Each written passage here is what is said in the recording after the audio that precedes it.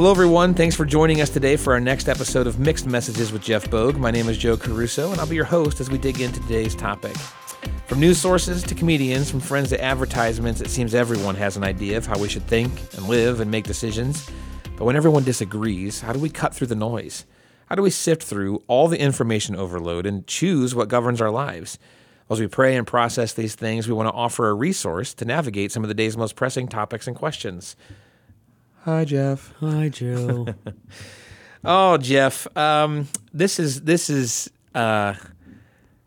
will be a fun conversation today, and by fun I mean not necessarily.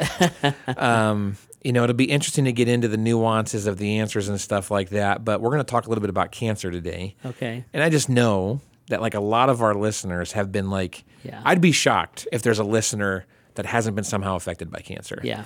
It just ravages life, destroys it, makes it hard even if you get through it.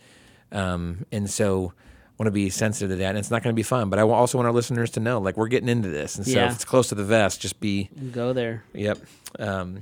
But our listener submits, they say, hey, my sister and I have both dealt with cancer. We've been dealing with cancer since 2021. I've had 3 cancers and I'm in remission. My sister was in remission until her cancer metastasized to her lungs.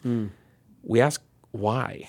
Yeah. Knowing there isn't a real answer, we trust God, but still, what are we supposed to learn from living in this valley for so long? How do we figure that in with our faith? Yeah. Yeah, boy, that's a very difficult situation, and the listener actually gave a very honest answer, why, and we know there's not an answer. I'm right. Yep. If you ask me why to tragedies, I'm not going to insult you by making up an answer, right? Because I could throw some cliches at you. You've heard them anyways, and you don't want to hear that again. And it doesn't really answer the question. So why me is a fair thing, especially I think if you're a Christ follower, when you're I'm trying to serve the Lord, maybe you have children, etc. It's yes, these are incredibly difficult things to go through and to process. So this is what I would tend to say. God does not often tell us why, but he does tell us what. And I think that's important. I like to say, I often don't understand God, but I have chosen to trust him. And I think that's what faith is, or at least a big piece of it. So it can be cancer. It can be, why is there evil in the world? How come bad things happen to good people? There's philosophical questions that there are not answers to. At the core of what it means to follow Jesus is faith. So the Bible says that the work that God wants from me is to believe in the one who he sent. So it's believing in the whole of Jesus. And part of that is that he is sovereign. Part of that is he's omniscient. And he knows everything. He's powerful and he's in control. Why is he controlling and steering my life this way? I don't know. What am I supposed to do when my life is going a certain direction? I'm well, that I do know, because the Bible tells us.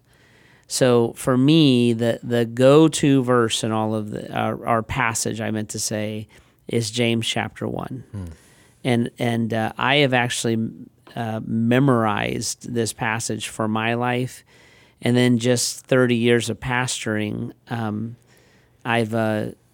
I've quoted this 1,000 times. So what it says, and I'll mix up about 3 different translations here. Sure. So I'm going to call this a paraphrase, but it's what it says. So the Bible says, James says, "Count it joy, my brothers and sisters, whenever you face trials of any kind, because the testing of your faith develops perseverance. Perseverance must finish its work so that it's complete, so that you are complete and mature, not lacking anything. And in any of you doubts, he should, or doesn't know why, he should ask God, who gives generously without finding fault.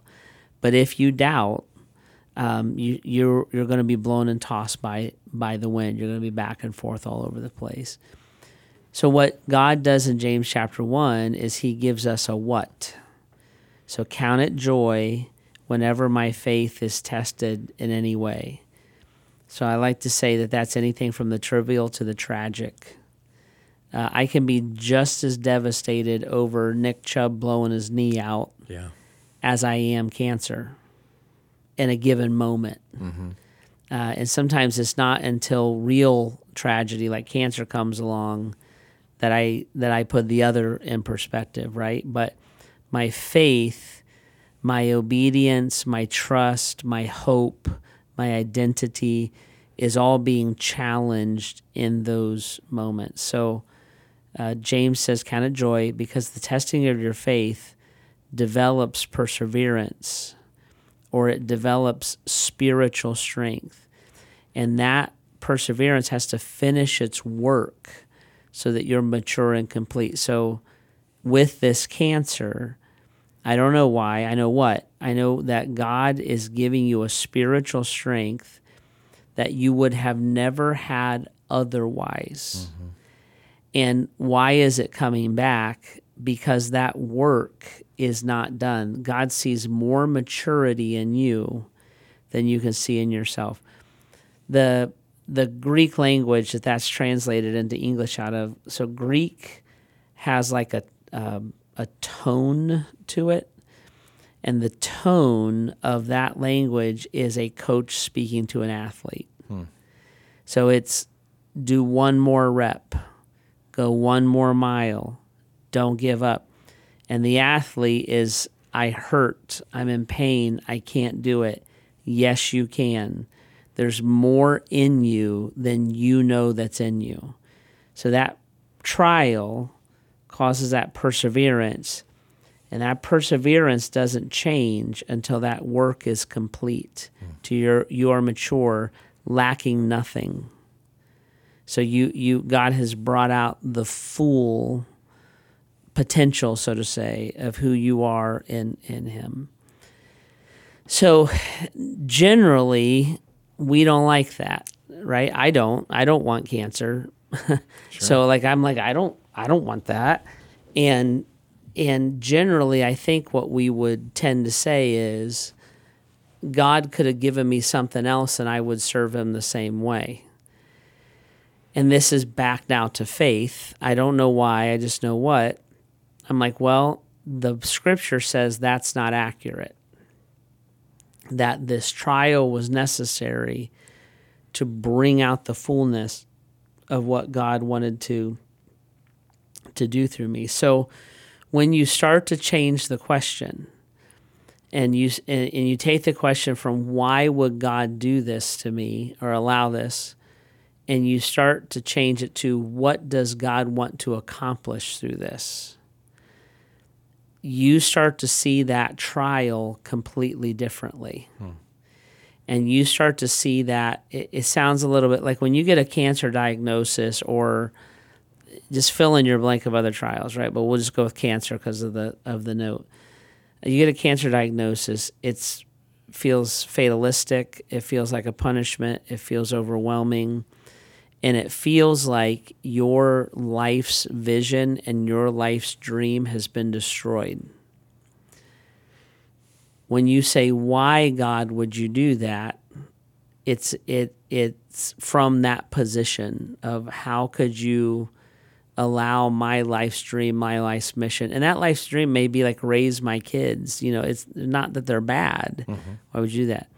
When you shift that question to what you start to see is that God is bringing you into a new life vision and new life goal. And embracing the what of that is actually life-giving. And it's visionary as opposed to life-defeating. So I have a good friend, Katya. She got cancer. It was a very aggressive cancer. And I remember the night that she was first diagnosed, her family called me and said, can you please come over? It's very devastating. She was 21 or 2 at the time, very, very young. And I remember sitting down with her in her family room, and people are crying, and we're praying. It's very devastating, and kind of letting it be that way. There's a grief that comes into place. There's a processing fear, like all that's completely legitimate and difficult. So we were there for a while, and like things started to settle in. The tears turned to conversation. The people started to laugh a little bit. It's kind of the way that it goes. And Kat, we called her Kat. Kat and I just were sitting beside each other. And I said, so I go, Kat, we were friends. I go, Kat, what are we going to do with this? And she's like, what do you mean? And I said, well, you have been given a trial to mature you and complete you. C.S. Lewis has this great quote. It says, pain is God's megaphone, and so I'm like, what do you want to do with it? Because what happens is, I said, you have a platform that nobody else has.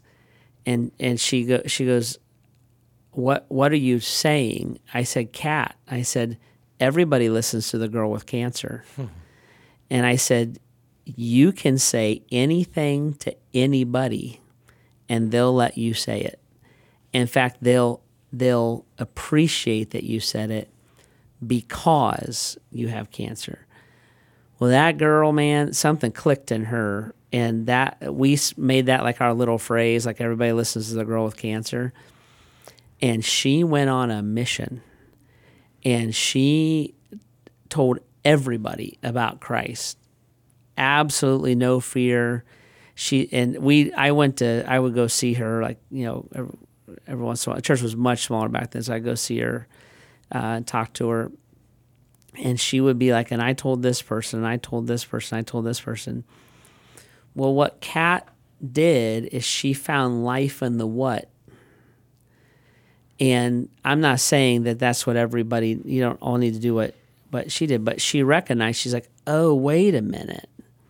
Everybody listens to the girl with cancer. That's the what. And the power of her life and testimony, God was maturing her. He's like, you got so much more in you than you're ever going to bring out yourself. I'm going to allow this trial. She counted it as joy.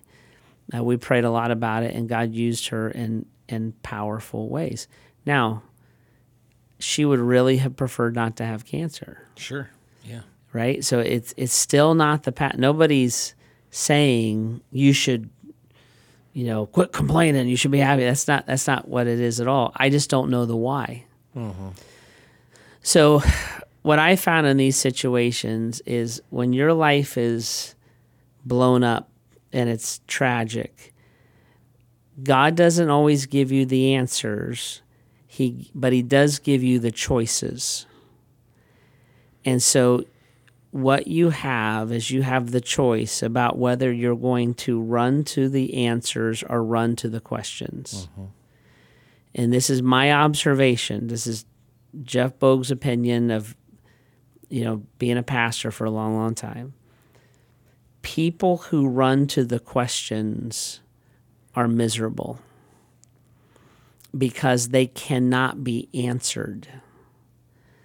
And I see this in cancer. I see this in the loss of a child. I mean, I just think of some of the most horrific things that a person can go through. Why? I don't know. How come? I don't know. What was God thinking? I don't know. Why did God answer their prayer, but He didn't answer our prayer? Like, I don't know. I just legitimately don't know. If you run to those questions, it's fair. You can do it. But if you try to build a life and a future in those questions will torment you because they're unanswerable. Mm-hmm. The other choice is to run to the answers. Christ loves me. He is going to redeem this trial. Pain is never pointless. God has entrusted me with a platform I wouldn't have otherwise had. God wants me to communicate the gospel. Everybody listens to the girl with cancer, right? And my observation is the people who live in those answers find hope and they find vision and they find joy, not the hope, vision, and joy they thought they were going to have in their life. And I think you got to be very fair and non-judgmental about that. Because if you came and blew my life up, I wouldn't like it either. Right. But a vision, a mission, and a hope and a joy that God wanted them to have, and they find great satisfaction and peace in that. I think you just so wonderfully described when the scriptures say that when we grieve, but not like those without hope. Right. It's because, yes, the questions are there. Yes, we don't have the answers. But when your confidence and your trust is placed in the hope of God, it alters the type of grief that you're going through. That's right. And so it's just the trustworthiness and the faithfulness of God. When you latch onto that, the storms will come. It's like Jesus said, the storms will come, but you've built your house on the rock. That's right. And the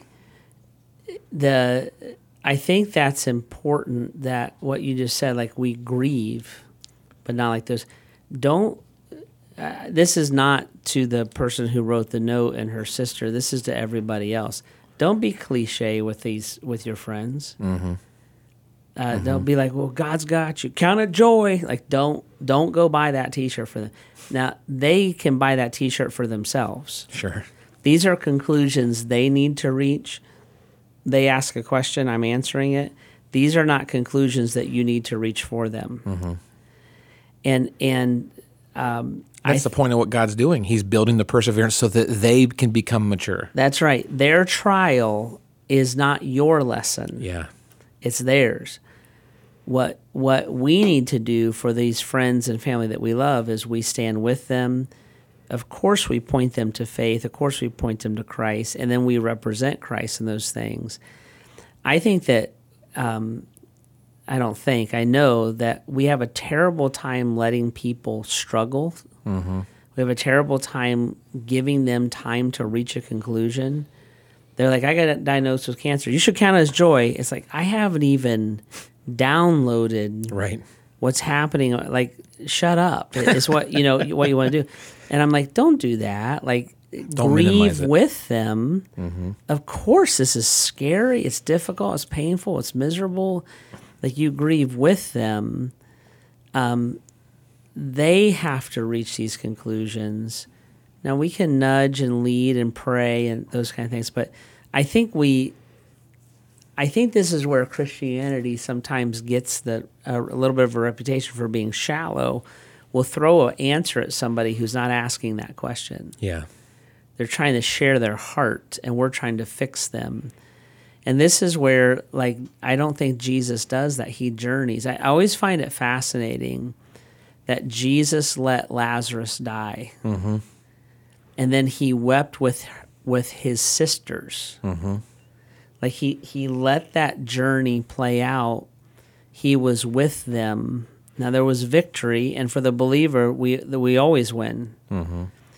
But we need to take the journey with people, and just be cautious about that. So I'm answering their question. I'm not giving everybody ammo to fire at everybody else. If anything, I hope this gives them compassion. Yeah. To come alongside, like you said, and walk with them, to mourn with those who mourn, to comfort those when they need it, and to realize and pray that, like, God, do what only you can do in their life. That's really, really helpful. I hope it's helpful for our listener and her sister, and of course, with them and with anyone struggling through anything, even reminiscently close to what they're going through. We would love to journey with you and be those mourners, to be those comforters, and to help each other through that. If you have questions like this that you'd like addressed, you can always submit those through bath.gracechurches.org/mixedmessages. And if you like what you're hearing and you want to hear more of it, make sure you subscribe, follow, rate, and review our podcast.